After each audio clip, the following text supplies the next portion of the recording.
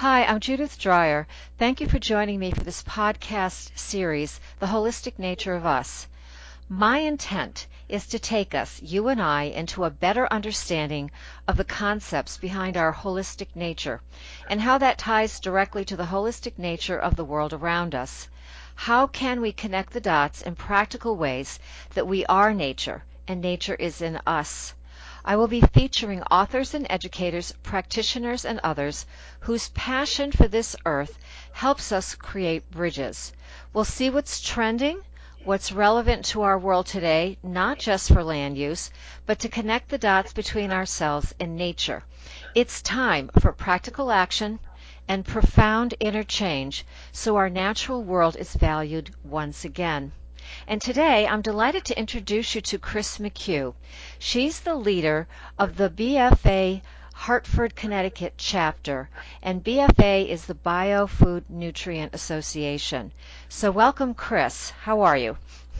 Good morning, Judith. Thank you for having me. I'm well.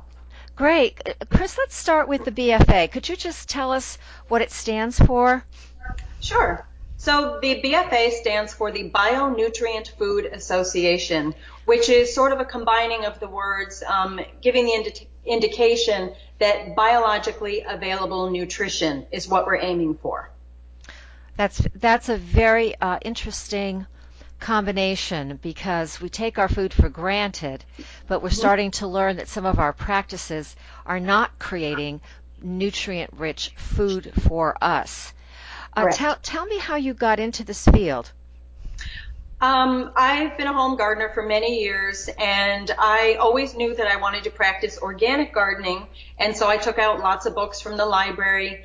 But over the years, I found that my soil was not growing the type of food that I really wanted. I was having a lot of problems with insects eating my plants and certain plants that I just could not grow.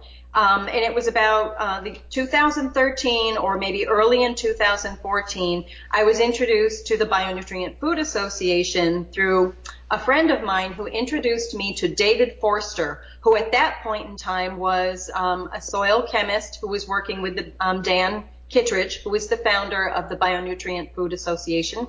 And David actually came to my home and gave a talk to some of my friends and food co-op members, a group that I belong to. And so I was talking with him about some of the problems I was having in my garden, and he said, "Have you ever had your soil tested?" Well, with all those great books I've been taking out on organic gardening, I don't think any of them really addressed soil chemistry. It was more about making things look pretty and growing things in unusual places. And so anyway, David recommended that I send some soil out to Logan Labs in Ohio. That's the lab that the BFA works with. And so when my test came back, it showed that my soil was very low in boron and sulfur and some of the other trace elements. And what I didn't realize is just by the fact that I live here in Connecticut, our geology dictates that my soil will be low in boron and sulfur and certain other minerals. So many people will ask me, "Oh, why don't you just use the local extension? They're free or they're really cheap." And my only reason for saying I would not choose to use any of the local university or local extension labs is their test doesn't address a wide enough range of minerals and trace minerals. I know from my own soil, I have excellent levels of calcium, and calcium is super important in plant growth, but without the boron in the soil, that calcium cannot move around up into my plants. So through this soil test process, I was able to get the natural rock minerals that I needed to add to my soil. So I amended it in May of 2014. And then I thought, okay, for the heck of it, I'm going to replant these crops that I've not been able to grow before, and I'll see what happens. And that year, for the very first time in October, I was able to harvest plants that I'd never been able to grow before. My particular issue was root crops. I could not grow carrots or beets or radishes. I tried every year for like 15 years. I tried hybrids. I tried open pollinated. I tried heirloom. None of it would grow for me, and it was all because of the boron and these other missing elements. That's a fascinating story. I'm a master gardener, and we always recommend that people get a soil test. However, I did not realize the differences in some of the soil testing for the wide range of trace minerals that we need. And these are trace minerals. But Right. if Connecticut is lacking in general, then it would be wise to have a good soil test done so we can be successful and grow nutrient-rich crops. Right.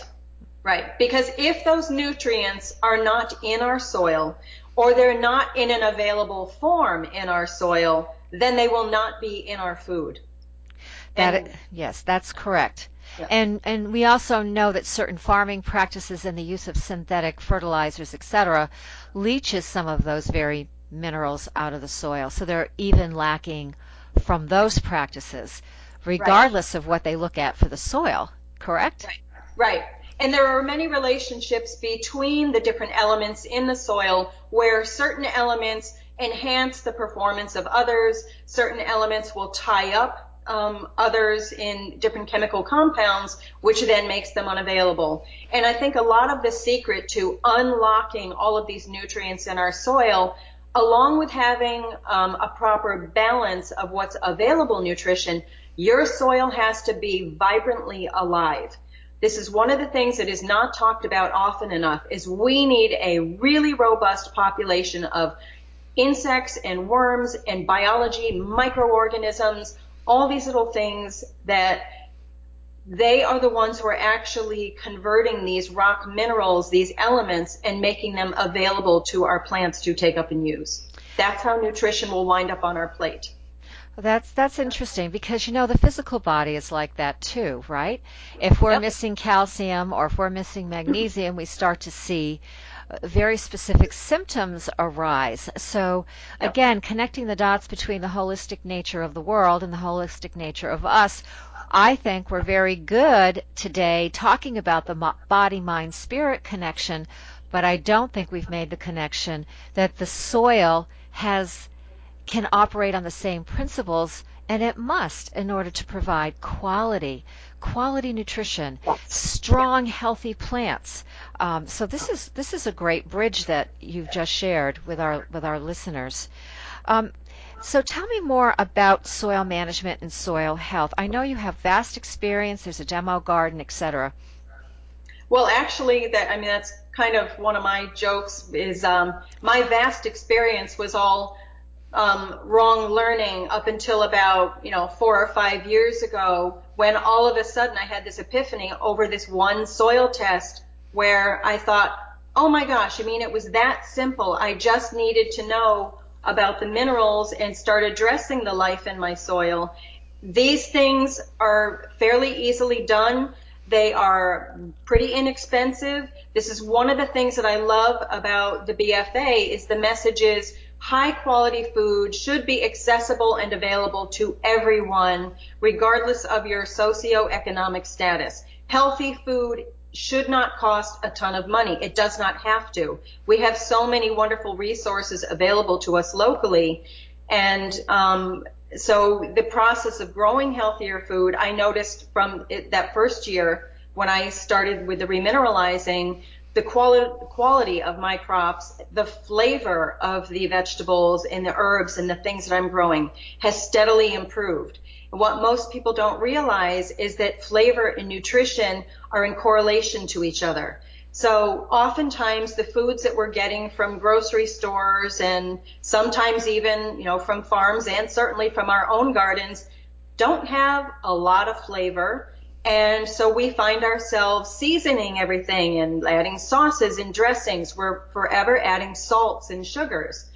Those flavor compounds will show up naturally in foods that are growing and producing a higher level of nutrition. That's really interesting. I know you and I and many family members will often say if we have to go to the supermarket for a tomato, especially this time of year, it has no flavor. Yes. And we miss the summer crops, the summer Yep. juiciness of a tomato fresh from the garden, warmed by the sun. Yep. So that's an interesting point to make. Um, so what else can you tell us about the fungi in the soil, that network that helps keep everything healthy? Right. Well, the fungi in the soil is one of the parts of that living quality of our soil that most people are really unaware of. Oftentimes, if you knock over a log or if you move some dead leafy material that's been on the ground, you'll see like white filaments, and sometimes they'll be orange. There's different colors. They look like threads that are just sort of running off from the source of the wood or the leaves. Those are a form of fungi, and many people think those are actually bad, that you shouldn't see that. They feel like, oh, that's mold or that's something bad in my garden. That is actually a sign of healthy soil. You want to have lots of these things called mycorrhizal fungi. You want to have tons of bacteria and little critters and insects. The more life you have in your soil, the better. I've heard of mycorrhizal fungi being called the internet of the soil.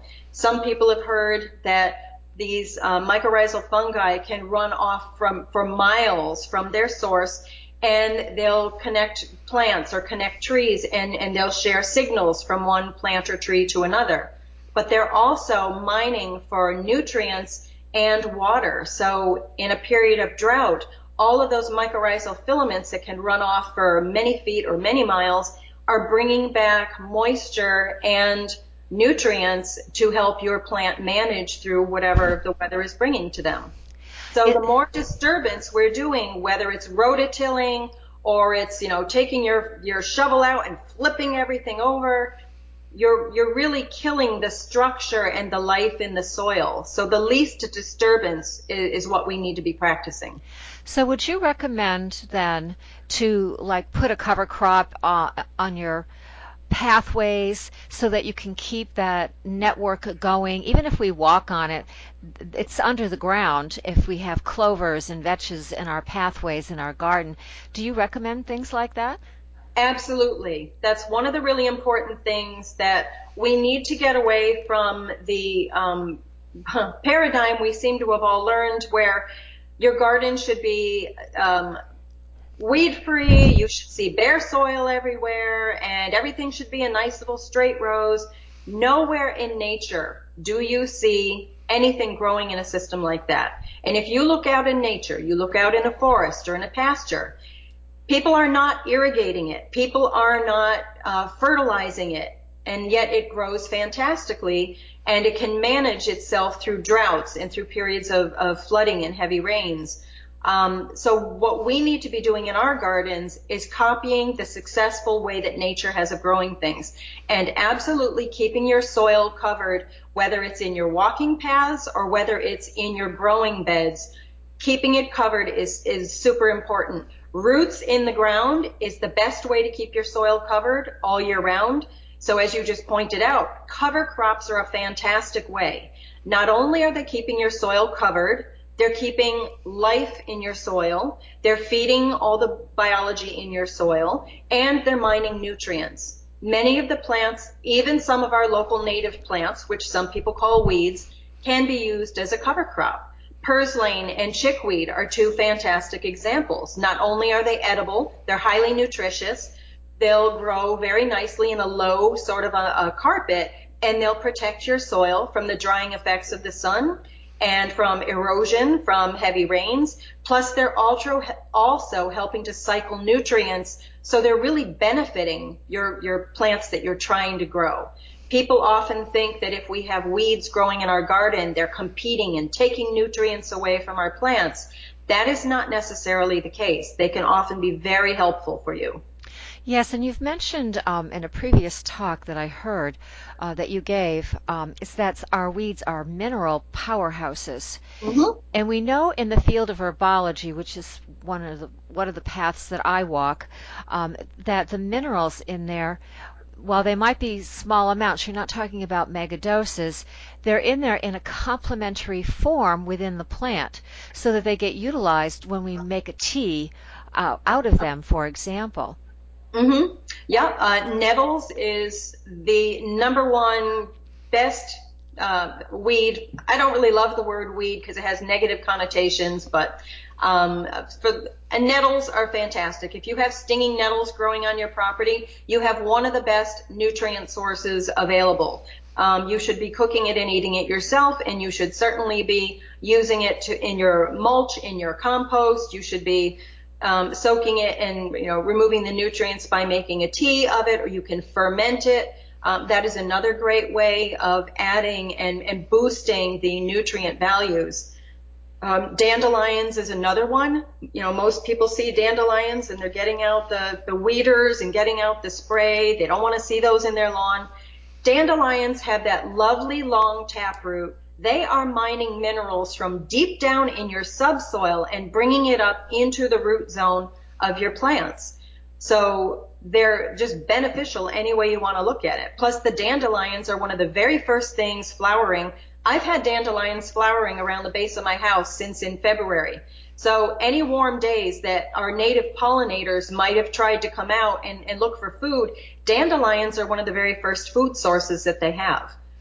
Yes, So, and it's also one of the very last ones they have too in the fall as they get ready right. for. Well, you brought up a couple of really great points. I want to go back to purslane.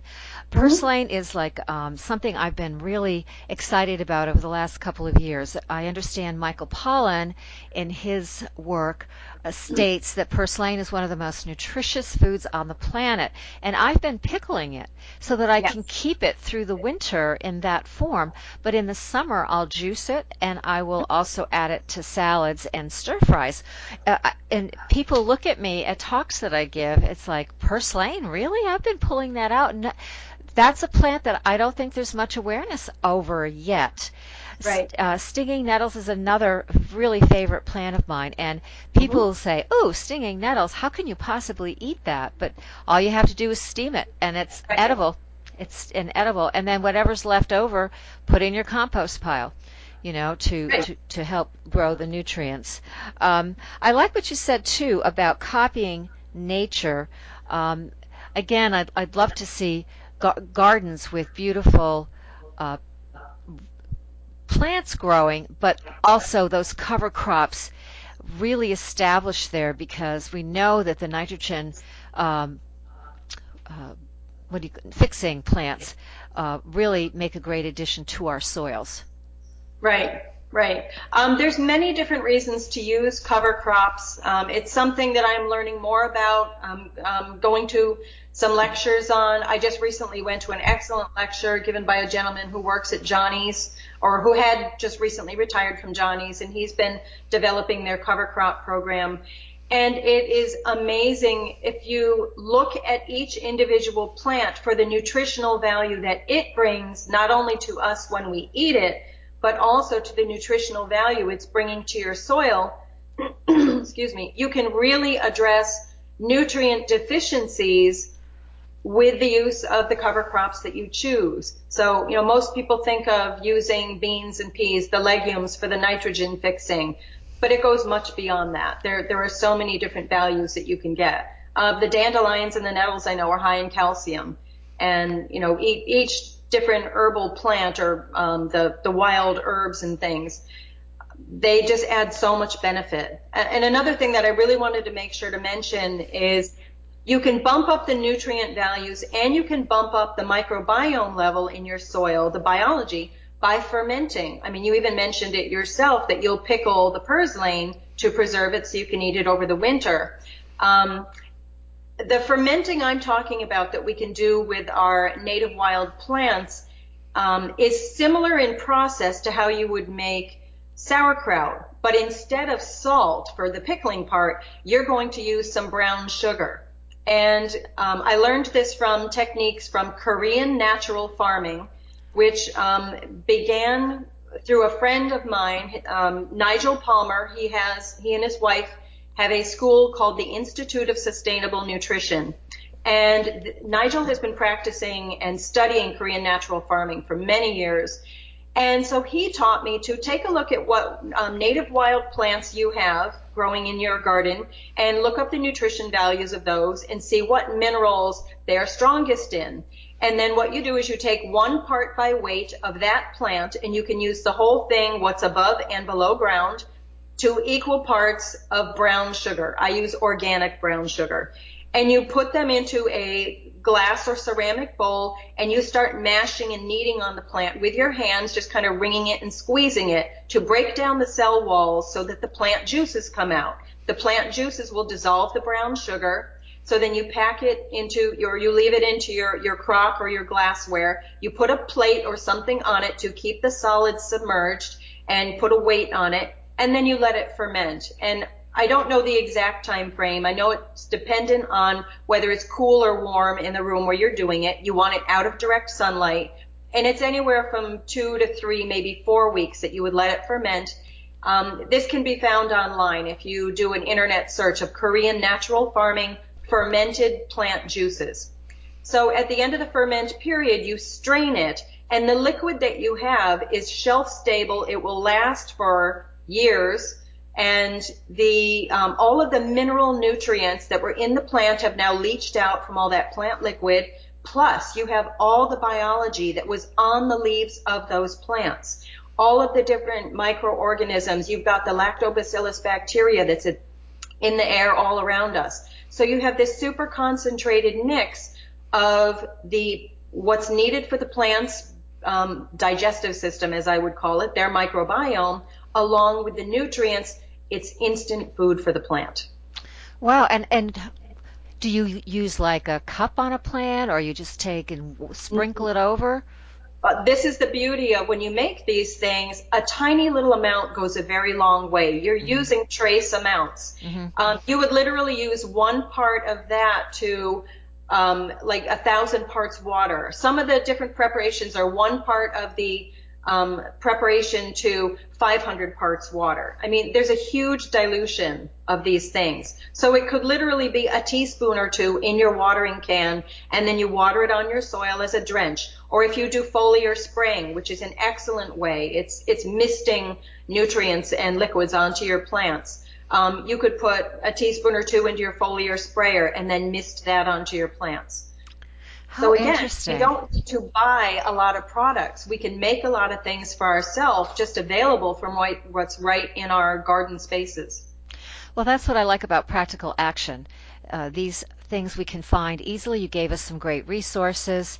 That's a great tip for my listeners today. Can you talk about inoculating seeds as well? I know the BFA has a seed program, and I'd like to share more information about seed saving, seed starting with our listeners. Right. My particular chapter, the Hartford area chapter of the Bionutrient Food Association, really focuses a lot on seeds because it's a hobby of mine. It's something I am really interested in, and it makes sense to me to address the quality of our food starting right at the very beginning, and that's with our seeds. I learned from one of the early lectures that I went to by Dan Kittredge that the seeds that we consumers actually get in our little packages are somewhere around the 5th or 6th level when the seeds are actually sorted for their quality. I've done some research recently and discovered that when seed producers are growing out a particular crop, specifically for the seeds to be used for people to grow, they're sorted by a seed test weight or by the high density of the individual seeds. And so the first level, the highest quality seeds are set aside for breeding, and then there's different levels that go down from there. And it's literally about the 4th or 5th selection that is what is used for the growing stock for our farmers. And so we get what's left over after that. So we're not starting out with #1 top quality seeds if we're only relying on what we're buying in little packages. It's really important, and I'm trying to inspire more people to save their own seeds. I know it can be daunting. You don't need to save every single thing that you're growing. Just pick 1 or 2 things that are easy to start with. But everyone should be doing a little something with saving their own seeds, just for the comparison of it. You may have noticed when you do buy packages of seeds, which I do as well, you open them up, make sure you dump them out in your hand or dump them out into a dish of some sort, and notice the variation in sizes. You will see some seeds that are very plump and large, and then you'll see others that are kind of smaller. Maybe they'll be a little flat or concave. Sort your seeds, select for quality right from the beginning. Only use the biggest, fattest, plumpest seeds. It is okay to pitch out the others. If you want to try sprouting them, to feed them to your chickens, or just throw them out in your compost, whatever you want to do with them. But I would not bother planting seeds that are shrunken or super small. They are not going to grow plants for you that will be able to reach their full potential of growth. So number one, you've selected for quality by taking out the largest seeds. So then when you seed, either in your seed trays with your peat pots or whatever you're using, or you plant them out in your garden, if it says on the package the seeds should germinate in 7 to 14 days, but you notice at day 3 you've already got seeds sprouting, those are excellent. Those are keepers. Those seeds had so much energy in them that those ones germinated and those plants emerged first. By day 5, you may be seeing some more. Those are keepers. Anything that germinates after day 7, I would probably not use unless I was really desperate. So my recommendation is always plant more seeds than you actually want for the crop space in your garden. That way you can select for quality. The very first seeds to emerge are the ones that you want to focus the most attention on because they had a lot of energy, which meant they had a lot of nutrients in there. The ones that are latecomers, they are not showing me that they have as much potential to reach their fullest growth potential, so I would not even bother planting those ones in my garden. Interesting. Again, we don't have a lot of knowledge about this. I don't think most home growers understand the difference in quality of seed and level of seed. Is that true for companies that offer heirloom seeds and organic seed? I would assume so, but I don't know 100% for sure. I know there are different levels of production. There are home gardeners and small family farms who are producing seed that they are selling to the seed companies. I don't know that they are as involved in breeder stock. I think it's more the commercial production operations that are growing mass quantities of acreage for the seeds. I think those are the ones that are more sorted into those many levels. Mm-hmm. I actually know a couple of market gardeners and small family farms who I have recently learned are selling some of their seeds to a few different seed companies. So this is going to be part of my research that I'm ongoing with to find out the process, depending on the source. I know for me personally, if I'm going to order from a seed catalog, I'm looking for varieties that were grown here in the Northeast region. I feel it's important, again, selecting for quality, to start with seeds that are going to get into my garden and hit the ground running. The less challenges my seeds have to reaching their full potential, the better. So, I mean, a lot of our seed stock is actually coming from out in the Pacific Northwest and down south. Well, those seed varieties may do really, really well there in their climate and their soil geology, but they might not be as happy here with my climate and my soil geology, soil chemistry. And so, to my way of thinking, that's just a little bit of a challenge. There, as soon as you put the seed in the ground, it has to get used to a whole different microbiology that may be living here, and different organisms, and different nutrients, and different weather. To me, those are things that set my plants back a little bit. How interesting.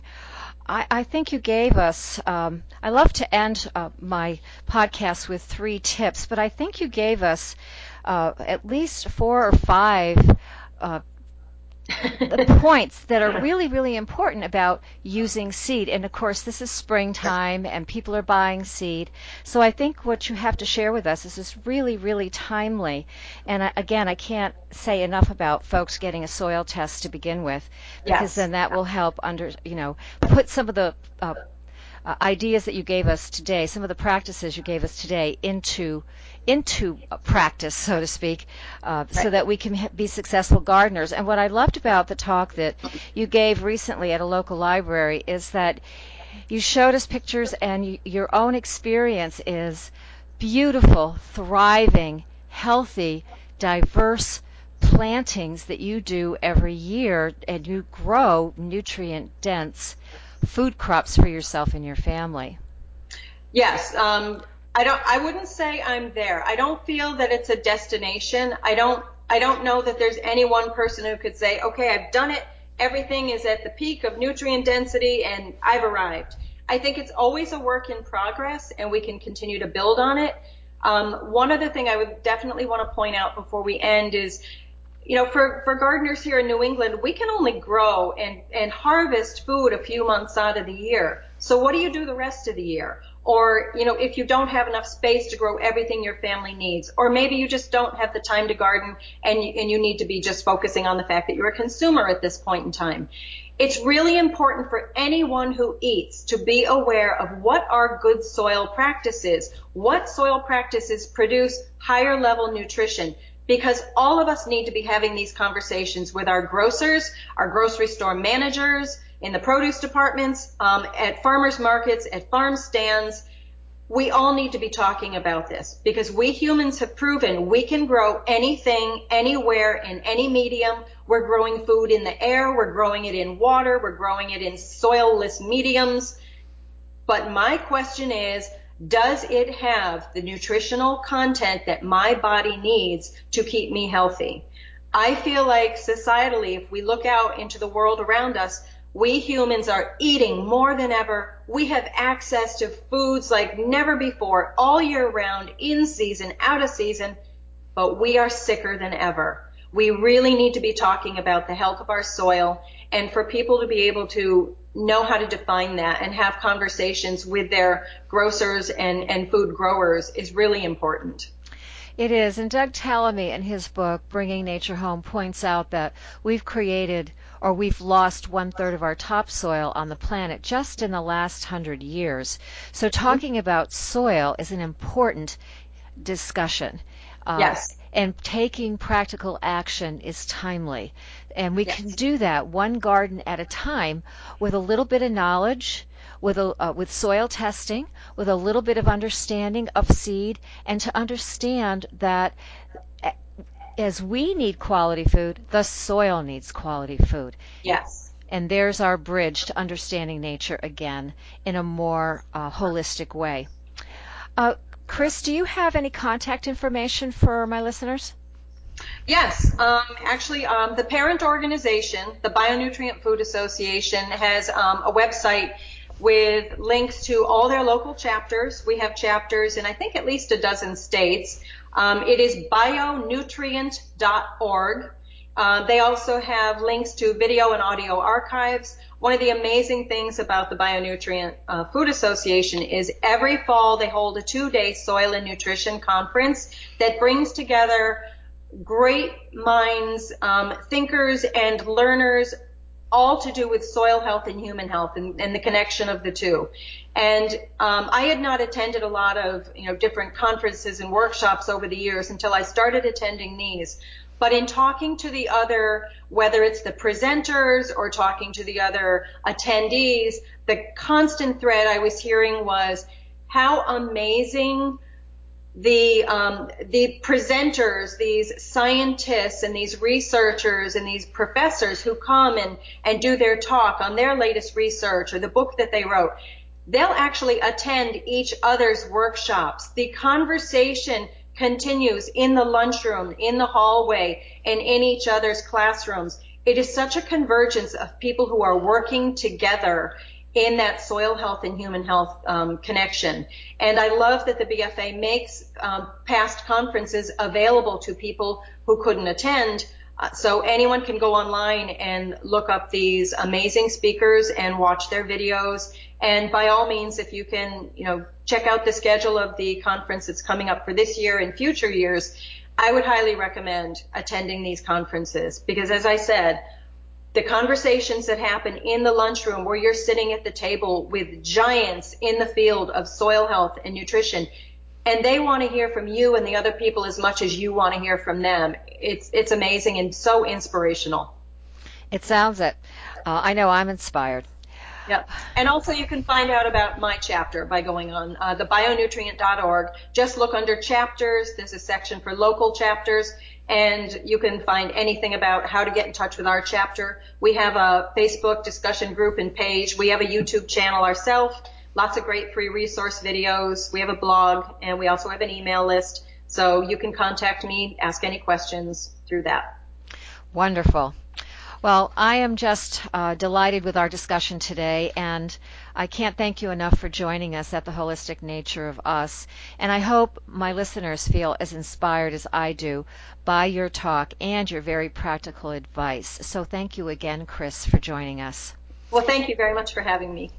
This is Judith Dreyer, author of At the Gardenscape book and blog. For more information, go to my website, judithdreyer.com, and you will find the podcast listed as well as a transcript available for this podcast and further information on classes, etc. I always like to end with a quote, and I've chosen Paul Hawken, environmentalist and author, who reminds us, sustainability, ensuring the future life on Earth, is an infinite game, the endless expression on behalf of all. So goodbye for now and enjoy your day.